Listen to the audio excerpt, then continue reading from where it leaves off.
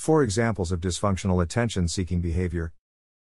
We all have that one friend who is always looking for attention, and if you can't think of a friend of yours like that, then you might be the attention seeker of your friend group. No matter how you look at it, attention-seeking behavior is a sign of a dysfunctional individual and should be avoided. Below are 4 common examples of these toxic behaviors. 1. Searching for compliments. Real compliments are those you receive without asking for them. Someone who is seeking compliments will constantly put themselves down in front of others in order to hear the people around them say good things about them.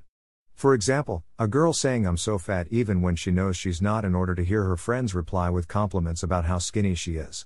While doing this once may not be an issue, it becomes a problem when the individual engaging in these behaviors comes to pin their self-worth on the compliments of others, because the minute the compliments stop, they'll feel just as low as they did before. 2. Looking for sympathy. Seeking sympathy is the most common attention-seeking behavior. This is where someone will say something bad that happened, or talk about how bad their day was, in order to elicit sympathy from others. Although almost everyone does this to a degree, it becomes a problem when someone is so focused on it, they lose sense of everything else. Looking for sympathy can escalate to a dangerous level, where individuals may start hurting themselves on purpose in order to gain more sympathy. Sympathy seekers also engage in one-up behavior. This is where their life always has to be the worst of everyone's around them, so if something bad happens to someone else, they will immediately come up with a worse event that has happened in their life. 3. Feigning illness or injury. Feigning illness or injury is another common attention-seeking behavior when an individual may pretend to be sick or hurt in order to gain sympathy, or help, from friends.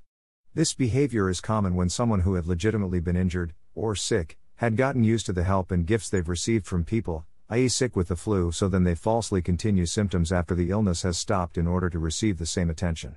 This can go even deeper though, to a dangerous level, as there is a disease known as Munchausen syndrome by proxy, where an individual will hurt, or make others in their care ill, in order to receive the attention that comes along with it. An example of this would be a parent purposefully feeding their child something he or she is allergic to and thus having to rush their child to the emergency room. 4. Dramatic statements or hysterical behavior. Constantly making dramatic statements, or descending into hysterics, is clear attention-seeking behavior. This is when someone who may have had something small go wrong in their life, over-dramatizes the situation in order to get attention. This can quickly escalate into hysterical behavior, such as crying, yelling, and anger. These hysterical and overdramatic outbursts are dangerous as they can lead to the individual damaging property, or hurting themselves, during their fit. This is perhaps the most direct manner of receiving attention, as flying off the handle in a social situation will quickly get everyone in the room to look at the individual throwing said fit. This also applies to statements made on social media in order to elicit responses. Overall, these are just a few dysfunctional behaviors people engage in order to seek attention.